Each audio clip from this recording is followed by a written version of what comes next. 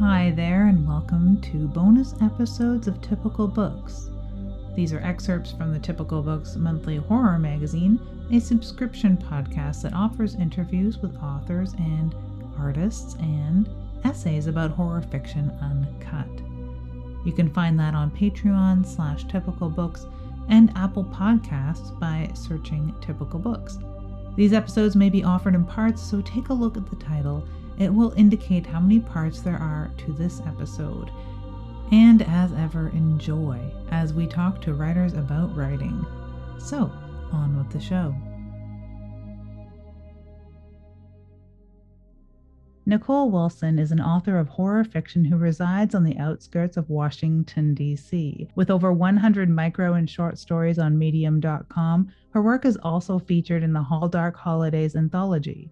Her first novel, Tidepool, a Lovecraftian dark fantasy novel, came out in the summer of 2021, and I'm very pleased to have her on the show. Welcome, Nicole. Thank you so much. Thank you for having me. Really excited to get to talk to you. Likewise. I have talked about your book on my show, and I was so pleased to see your book be featured on BookBub that I couldn't help but share that all over Twitter too. And I don't know if you've noticed, but I am a big fan. Thank you very much. I appreciate that. I'd read your blog post about how the BookBub sale really went bonkers. Had you gotten so much attention with Tidepool beforehand, or did it really hit home with the BookBub promotion? I got a nice amount of attention on launch day in that week, and then it seemed like it had leveled off a bit. But then, yeah, the BookBub was just wild. I couldn't believe my eyes. I was watching I guess if you read the blog post, I was watching it just climb up and up on the rankings on the different Amazon sites. Like, oh my goodness, what is happening? So that was wonderful. I'm just so happy that it got out to so many more people all over the world. That's just so moving and exciting to think about. So that was an amazing day. I can imagine, it is a beautiful looking book.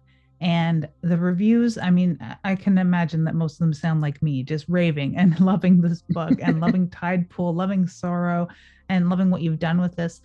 The cover specifically lends itself to this.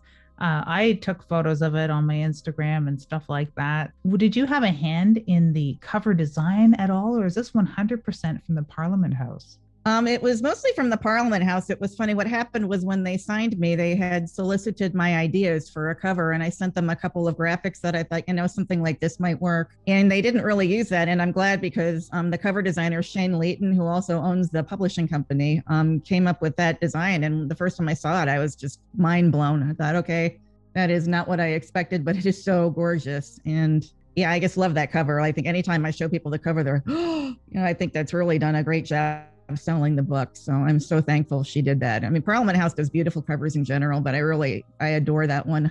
Truly. And that really speaks to a publisher that is in love with the written word and the presentation of a book. I'm very big on the full presentation of a book, and I really do need Tidepool in hardcover because it just is a statement book like that, honestly. Great.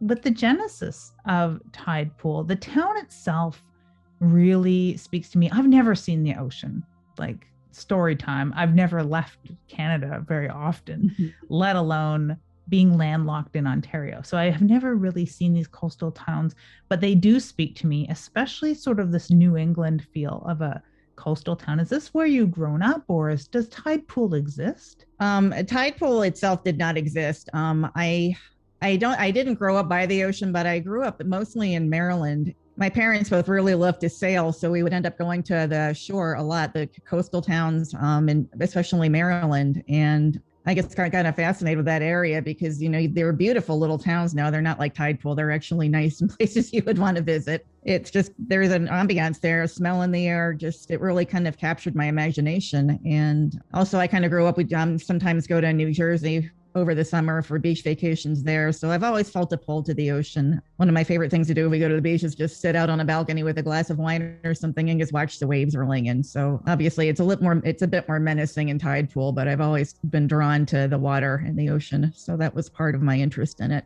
I have a chance, once travel opens up a little more, to visit Maryland specifically. And a little bit of that shore. So maybe I'll capture a little bit of that salt encrusted beauty that is not, like you said, is not present in Tidepool, because it is an Innsmouth kind of feel, dark and dingy, and the Wicker Man comes to mind many times. Oh, goodness.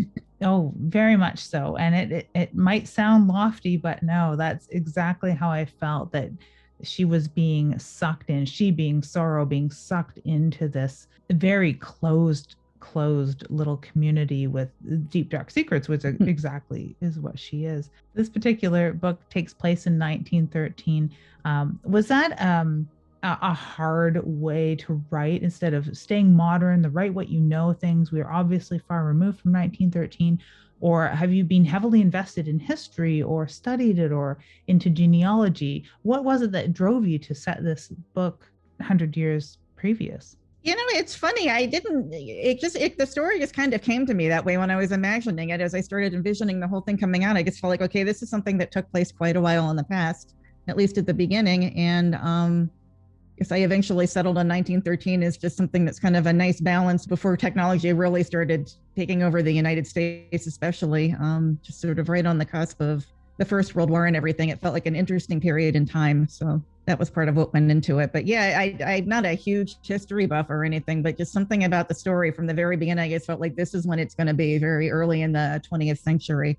When the story came to you, did it come kind of whole cloth with characters in the town, or was Tidepool born first, or Sorrow, or Ada? Like, which was it, this dark villainy and the cold-heartedness, or this mystery and this somewhat innocent girl being thrust into this menacing place? That's actually funny. I was thinking about that today. When I first started thinking about the story, it was basically Ada versus the rest of Tidepool, because she had been doing what she does, and the townspeople were getting tired of it. They felt like they didn't want to pay this price anymore, and it's sort of a battle between her and the villagers of Tidepool. And then at some point, I felt like, okay, I need somebody else in there, somebody to bring a different kind of perspective and maybe just overlook the whole thing. And that's kind of just when Sorrow Hamilton kind of introduced herself to me, and I started to understand, okay, why is she here?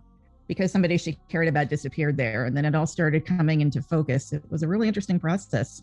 But I would say it started with the characters, and then I guess sort of spun the town around it, and then Sorrow kind of introduced herself in. That was a fun way to work everything out. I love how authors can speak as if characters are living beings that introduce themselves to them and come to them or build themselves.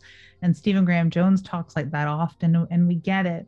And I think that a lot of the time when our readers are introduced to the characters, they seem so full, but they came to us sort of malformed or half-formed, and it took a while for them to come out to us, which is such a cool thing. I love that these characters came to you the way that they did. Gorgeous stuff. I guess without Sorrow, there wouldn't have been so much of the story to tell, because for the story to have been Ada-centric from the beginning at its genesis, right, and then having Sorrow come to it just breathed a novel's worth of life into this. Yes, absolutely. Yeah, I don't think that there really would have been a very long story. It probably would have been maybe a novella without her finally there to sort of see what's going on there and investigate everything, and then realize that she can't get out. So yes, I agree with that. And it would be incredibly dark at that point. Not that she is a 100% ray of sunshine.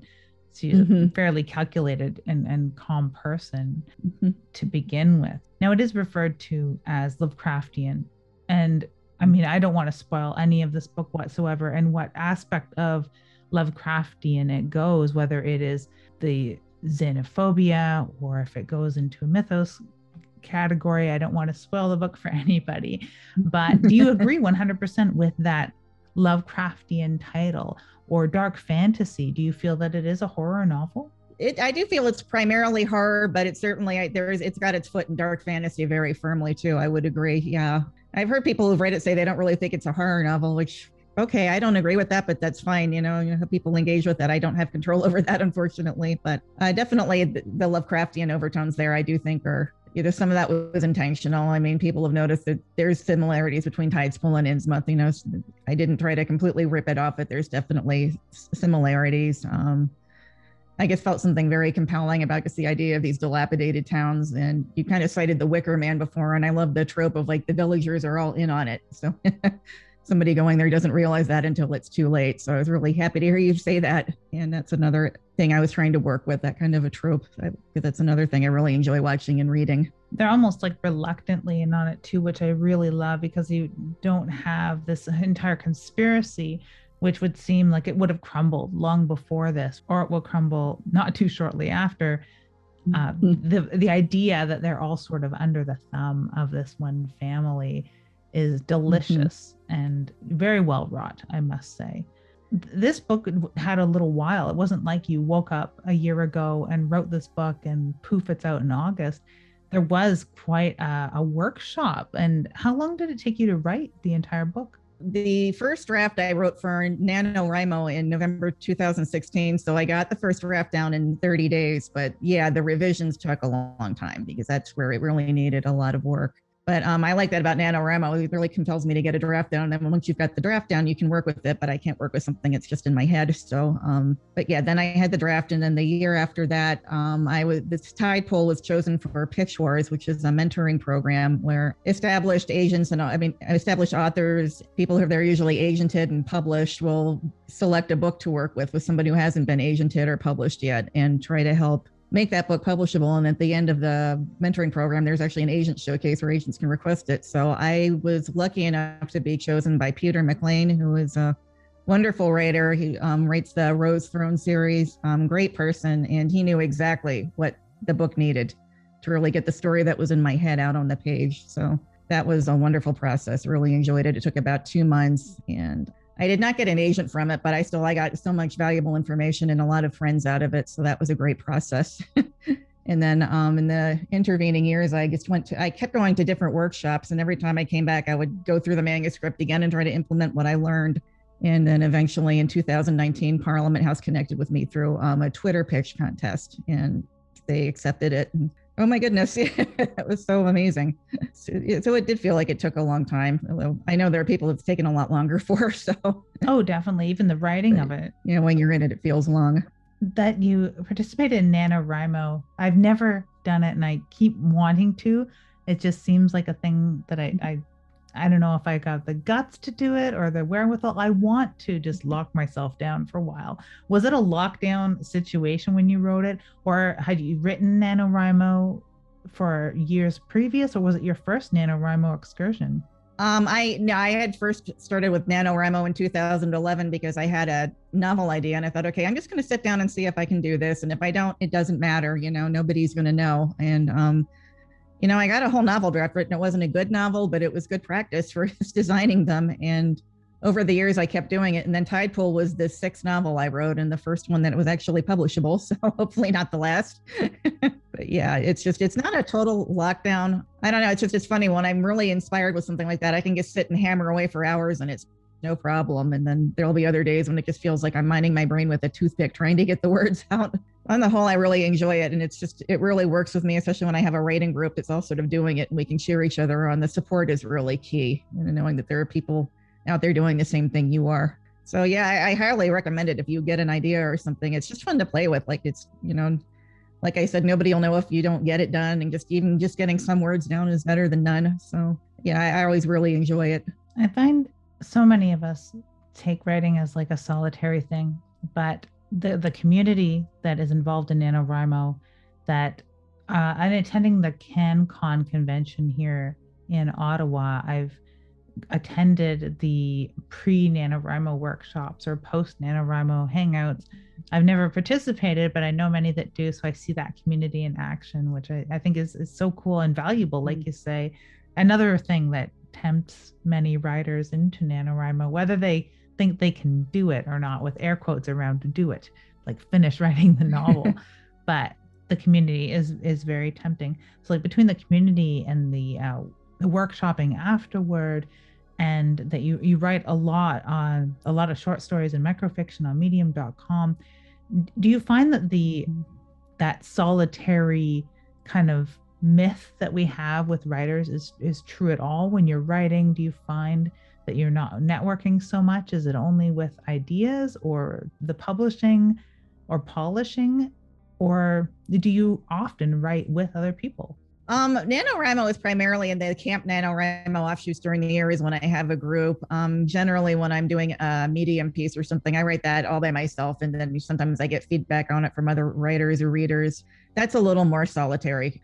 Most of the pieces I write for Medium were for a weekly flash fiction challenge, so I don't have a whole lot of time to get them done. So you kind of have to sit down and focus and hammer it out. So, but mostly, especially with the novel writing, I tend to have a lot of people, like not a lot of people, but my writing groups. It's sort of, it helps to share progress and cheer each other on. It's a great feeling. So yeah, the sort of the stereotype I think there used to be of the artist just sort of alone in their garret, cut off from everybody. That I think the internet ruined that for all time. It's really hard to stay isolated, but it's nice to meet so many people doing the same thing you are and loving it. Yeah, I love the camaraderie. Definitely agree. Definitely agree. And it is, a myth busting thing. And pre-pandemic, even NaNoWriMo has been going for so long, and there have been like online sprints, let alone in-person workshops, that budding writers better get out and check it out, I think. With Medium, though, that's something that was somewhat new to me.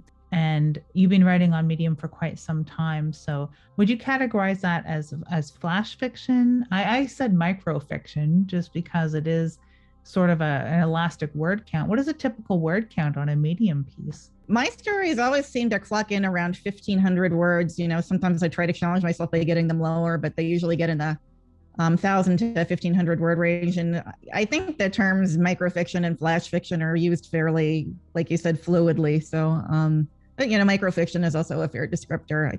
But I tend to write sparsely anyway, as my Picture's mentor noticed. So it does work out for me pretty well that way. That was another place. It was a wonderful place, especially I think I started writing there in 2016, and the Weekly Knob community, which is where who hosted the challenge, was just so warm and welcoming. And yeah, I had not shown anybody my fiction in about 20 years before I submitted to that piece finally. And it was scary, but they were just so kind and receptive. And that kind of made me start feeling like, well, maybe I'm ready to start looking for an Asian publication with my novels. I don't know. But it really did help, it helped me become a better writer and network. And also it encouraged me just to get more stuff out there. So it's been a great experience. And thus ends the bonus episode for today. And I'll thank you very much for listening. Of course, check back soon for more bonus episodes. These aren't found on the YouTube show. So as a special thank you to listeners of the podcast, here we are. You can find the essays at typicalbooks.com. And if you're interested in the full-length episodes, check out the Patreon or Apple Podcasts. If there's anything that you think that I ought to be talking about on Typical Books, let me know, and make sure you have an ooky, spooky day.